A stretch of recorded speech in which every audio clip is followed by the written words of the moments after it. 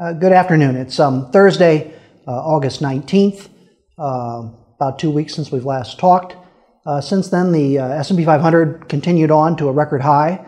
Monday, it was up almost 20% on a year-to-date basis, even more than that, including dividends, driven up primarily by on the back of an expanding economy, explosion in corporate earnings, and even a very, very positive employment report that we referred to in our last report.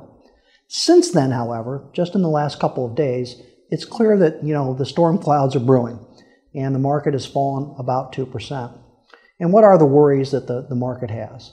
Well, primarily, let's face it, it's the outlook for growth, and people are pulling back their outlook for growth in the second half of the year. Just today, Goldman Sachs pulled their outlook for third quarter growth down from 9% to something above 5%. That's quite a change in direction. We too at Commerce have pulled ours down about 1%. We may have to revisit that too, and we may not have the growth that we're even expecting in the second half. All of this outlook for growth, or the cooling of the outlook for growth, is largely driven by what? The surge in the Delta variant of the coronavirus. Hospitalizations are up materially, probably almost half of what they were at the peak, and that's very close to tracking with what we hear regionally. Specifically, there was a hospital in our region that told us, at the bottom, there are only 15 coronavirus patients. At the top, there had been about 125, and they're back to having 75 patients now, in the ICU, under treatment. So, more than a double from the bottom, essentially, in terms of cases, but not quite back, to where they were. So this slowdown in economic growth, is weighing on the market. In addition, there's some other troubles brewing, okay?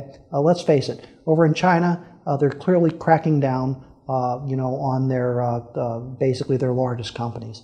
The four largest companies in China, Tencent, Alibaba, JD.com, and Baidu, essentially their versions of Amazon and Google and Microsoft and basically all things internet combined, have fallen from 40 to 60%. And Chinese stocks are now down 16% on a year-to-date basis, down about 32% if you track the Morgan Stanley ETF, which is probably the broadest, easiest way to invest in China in aggregate.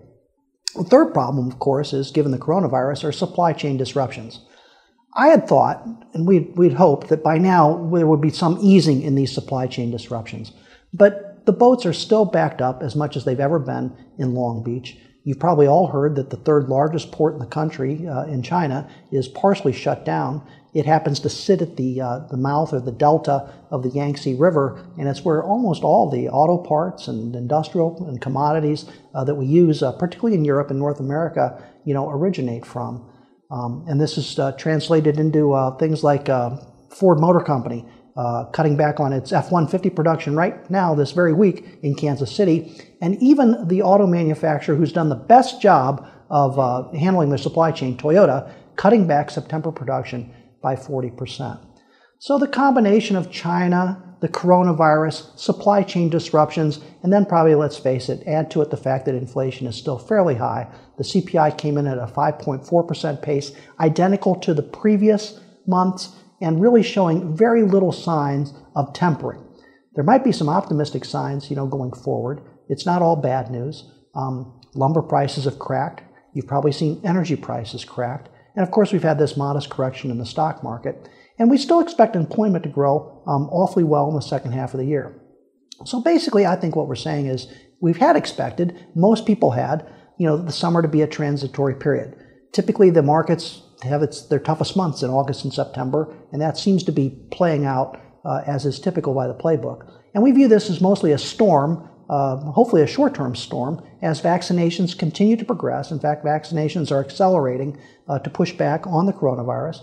We hope to see supply chain disruption fade. We hope to expect to see inflation basically peak and begin to roll over, although I think it's a slow and transitory rollover, and basically get the outlook back for growth on a more positive track.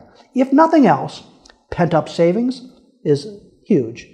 Wealth effect, very positive. Employment growth, exceptionally positive. And we are still in the position, still in the part of the recovery where we're handing it off from stimulus to that of a natural, self-sustaining economic recovery. So essentially, we simply see this as a storm that we're going to have to get through on our way to our long-term positive economic outlook. We'll make it through this. It's not the start of a new downturn, and we'll be back to talk to you about what's happened in the most recent couple of weeks in early September.